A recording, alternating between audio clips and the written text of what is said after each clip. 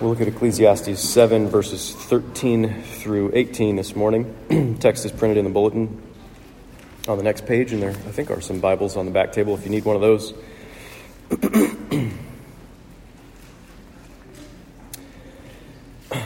I've quoted from Phil Ryken a lot. He's got a really good commentary on the book of Ecclesiastes. In that commentary, he tells the story. He used to be the pastor at 10th Presbyterian Church, which is a famous historic church in Philadelphia. And his immediate predecessor, he was on staff with, before he became the senior pastor, was James Montgomery Boyce. So maybe that name's familiar to you. He was a, famous author, pastor, theologian guy. Maybe not famous like in the celebrity sort of sense, but famous for good reasons. Good Bible teacher, James Montgomery Boyce. So Ryken tells a story of the last time that Boyce addressed his congregation at 10th Pres before he died. He says that Boyce had been diagnosed with a fatal and aggressive cancer. He only had weeks to live, so Dr. Boyce raised a question that was based on the sovereignty and goodness of God. He asked, if God does something in your life, would you change it?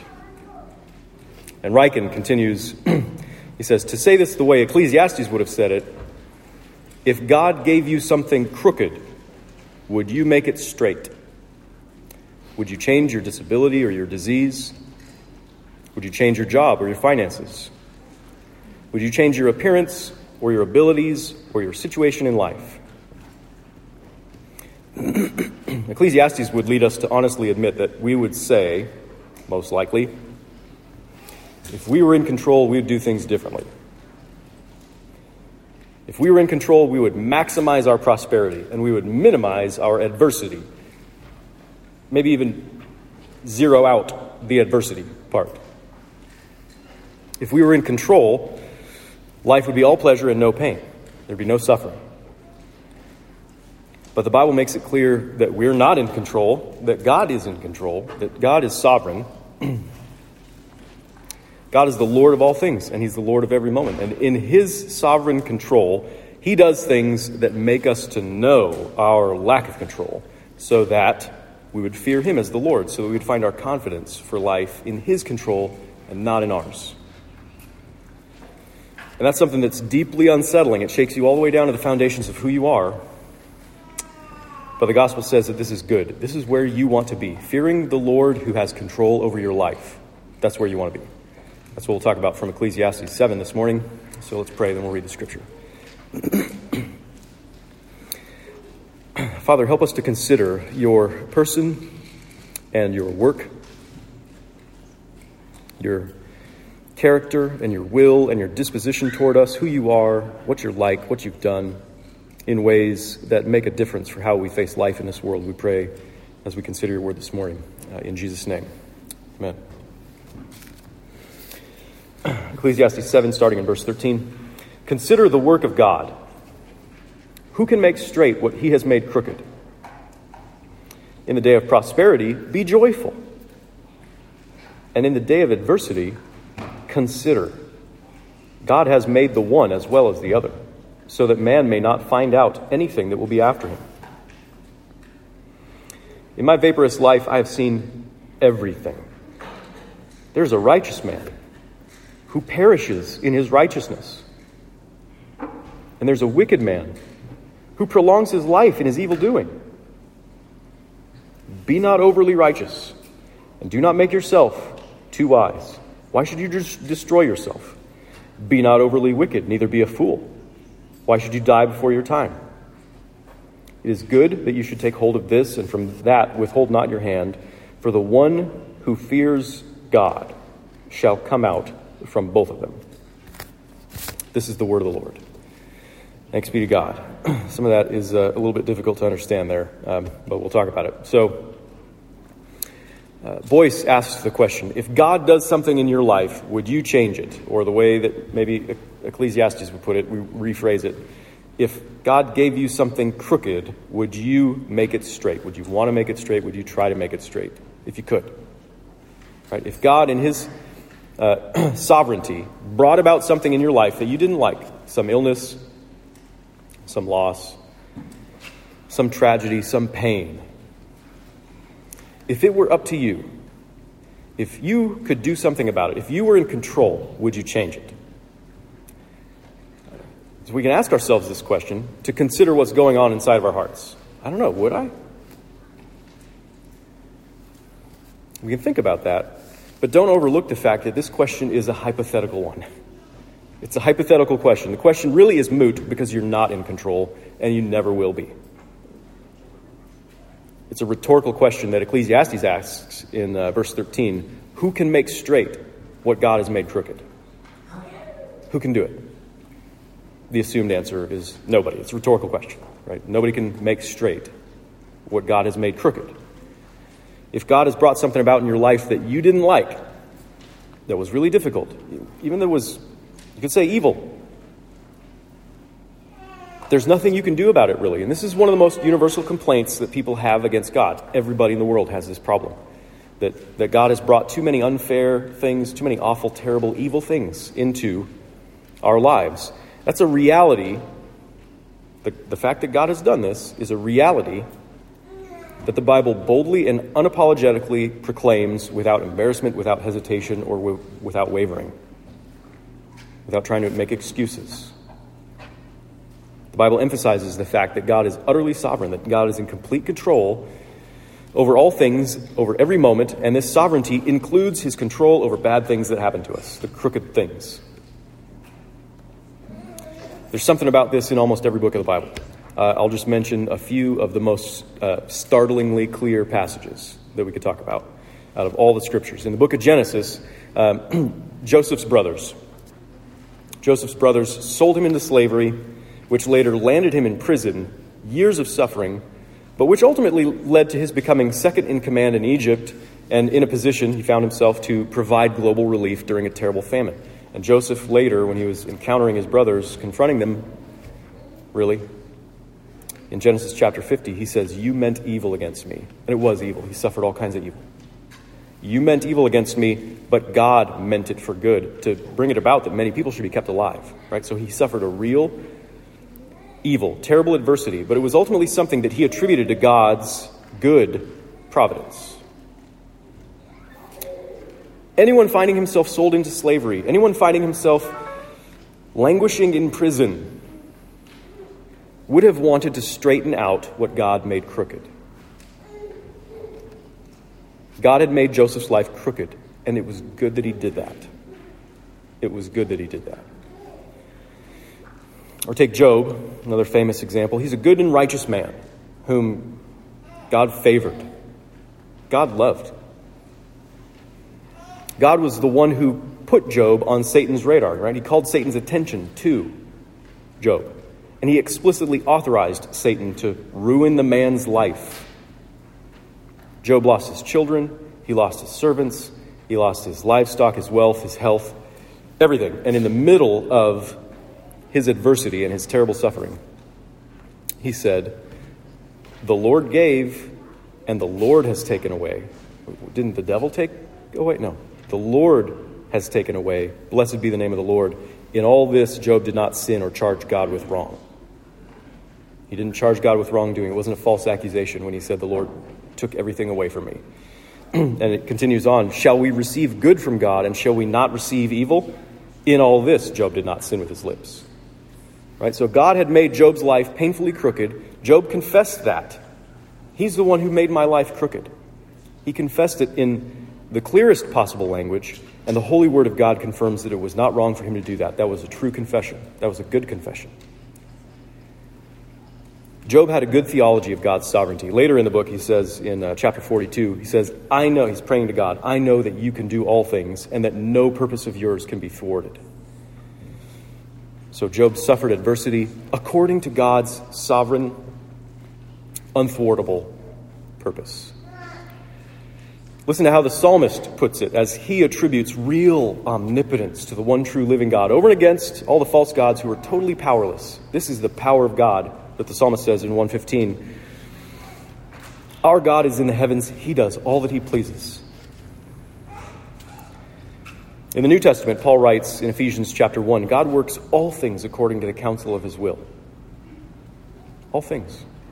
So over and over again, the Scriptures insist that God has ordained whatsoever comes to pass, which is how the Westminster Confession of Faith puts it. God has ordained whatsoever comes to pass. This is how Charles Spurgeon has famously put it, which I think is a quote here in the bulletin printed there. He says, I believe that every particle of dust that dances in the sunbeam does not move an atom more or less than God wishes. That every particle of spray that dashes against a steamboat has its orbit as well as the sun in the heavens. That the chaff from the hand of the winnower is steered as the stars in their courses. The creeping of an aphid over the rosebud is as much fixed as the march of the devastating pestilence. The fall of sere, it's like browned, dead leaves, from a poplar is as fully ordained as the tumbling of an avalanche. So this is how I would put it. Using the language that we find in Ecclesiastes here, every crooked thing in your life has been ordained by the sovereign God.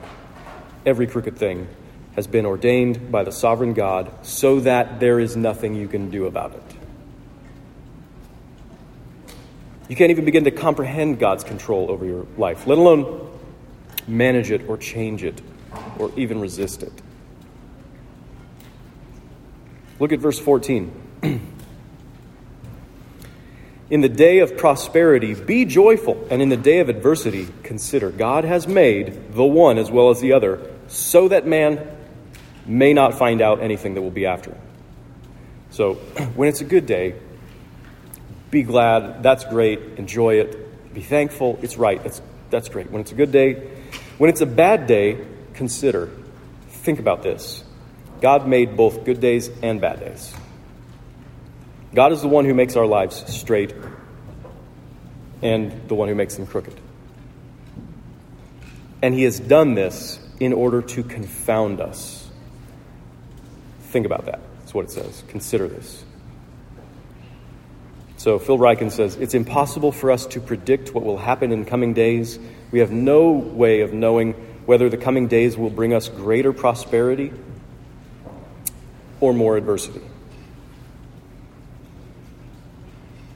So what's the point of trying to predict coming days? What's happening in the coming days? What's the point of predicting the future? Which is what God says he's not letting happen. He's not letting us predict the future. Think about a common example. Predicting tomorrow's weather. You've got an app on your phone that can do that. Why do you check it? Why did we develop the technology to be able to do that? What's the point of predicting the weather? It's so that you can prepare for it. So that you can do something about it, right? Is tomorrow going to be a sunny day or a cloudy day? If I can figure that out, I can figure out how to be comfortable and safe on that day. We look to predict the future so that we can do something about it. It's like Marvel's Avengers Infinity War. Doctor Strange, he's doing his weird thing, his head's shaking, he's looking into the future, right? He's looking in the future, using the time stone to see 14,605 possible future outcomes of this great big galactic war that they're fighting, so that they could try to arrange for the one future where they win. We look to anticipate the future so that we can win, so we can maneuver to achieve our desired outcomes. Prediction is the foundation for control. We think if we could discern a pattern in how God brings about days of prosperity or days of adversity, a pattern in how God brings about sunny days or cloudy days in our lives, a pattern of when God seems to make things straight or when he makes them crooked, we could figure out how to be comfortable and safe, and maybe even how to finagle more sunny days for ourselves.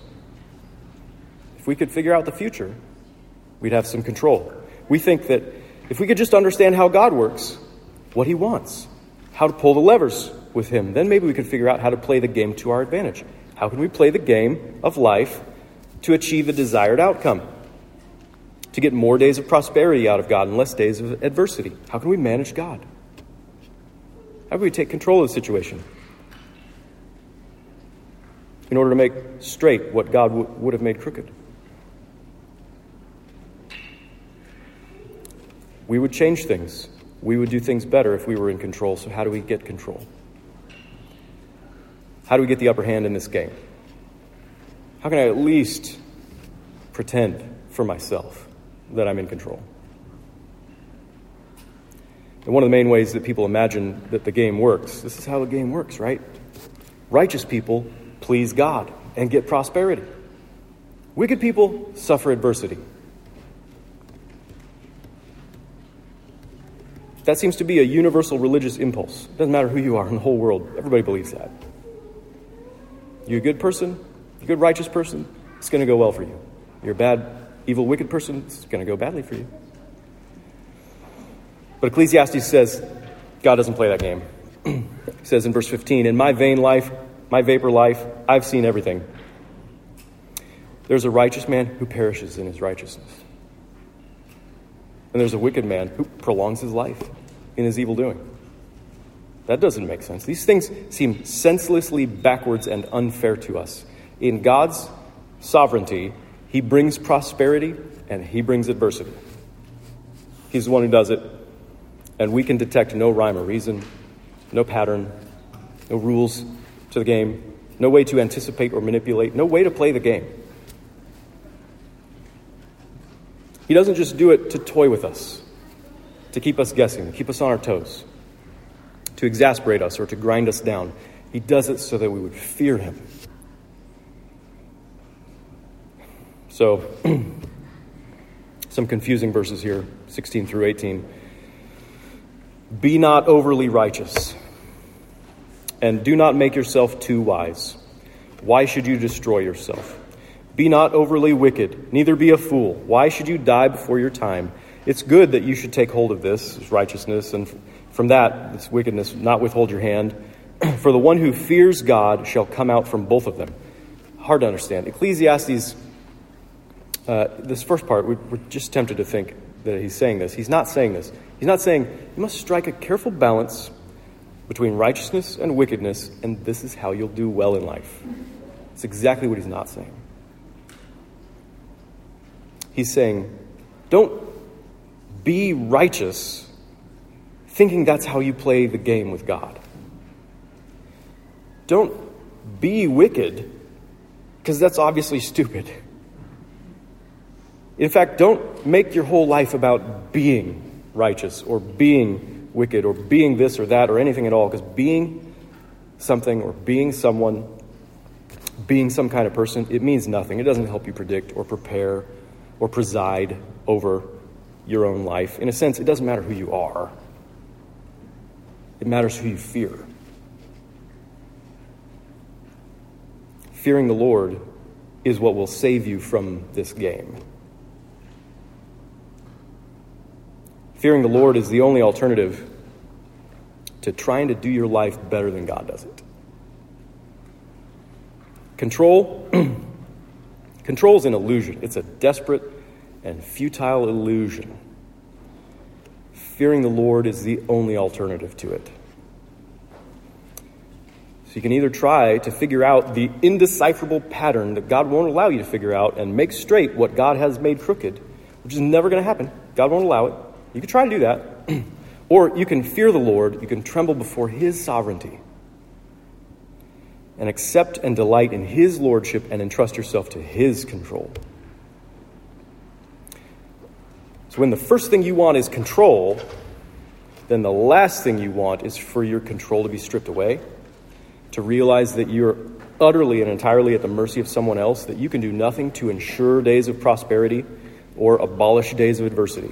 When the first thing you want is control, the last thing you want is to fear God. A sovereign God who won't let you decipher the pattern or even begin to play the game. That's not what you want when you want control.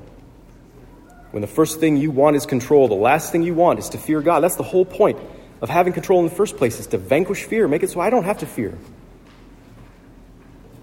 But God knows that this is exactly what you need. You need to fear the Lord, which means giving up control.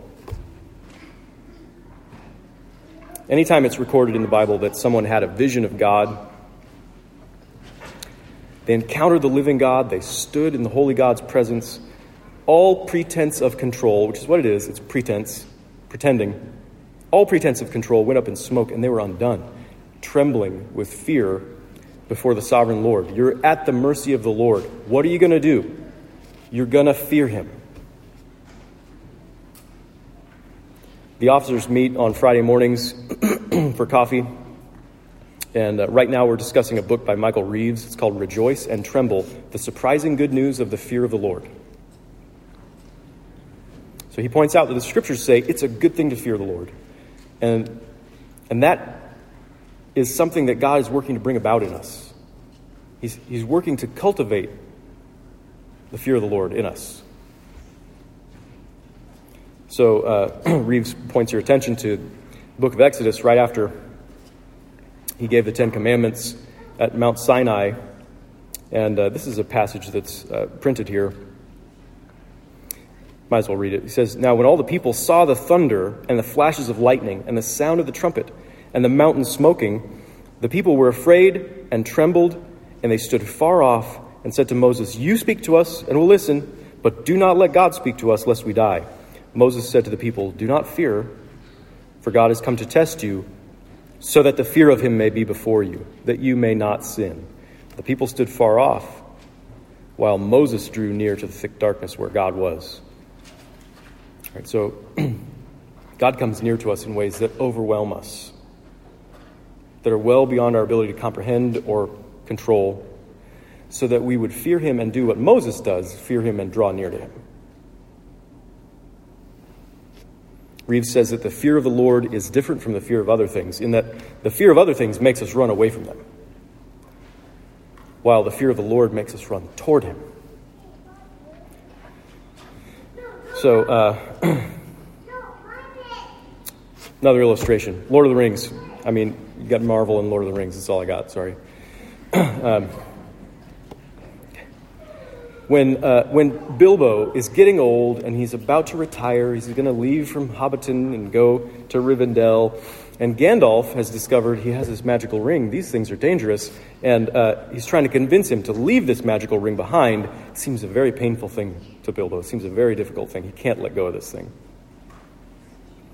Bilbo feels threatened, and you get that scene, if you've seen the movie, where Gandalf rises up to his full height, his full imposing stature, and the lights darken around him and the walls seem to flex with his power. And he says in his most intimidating, sort of magically enhanced voice, "Bilbo Baggins, do not take me for some conjurer of cheap tricks.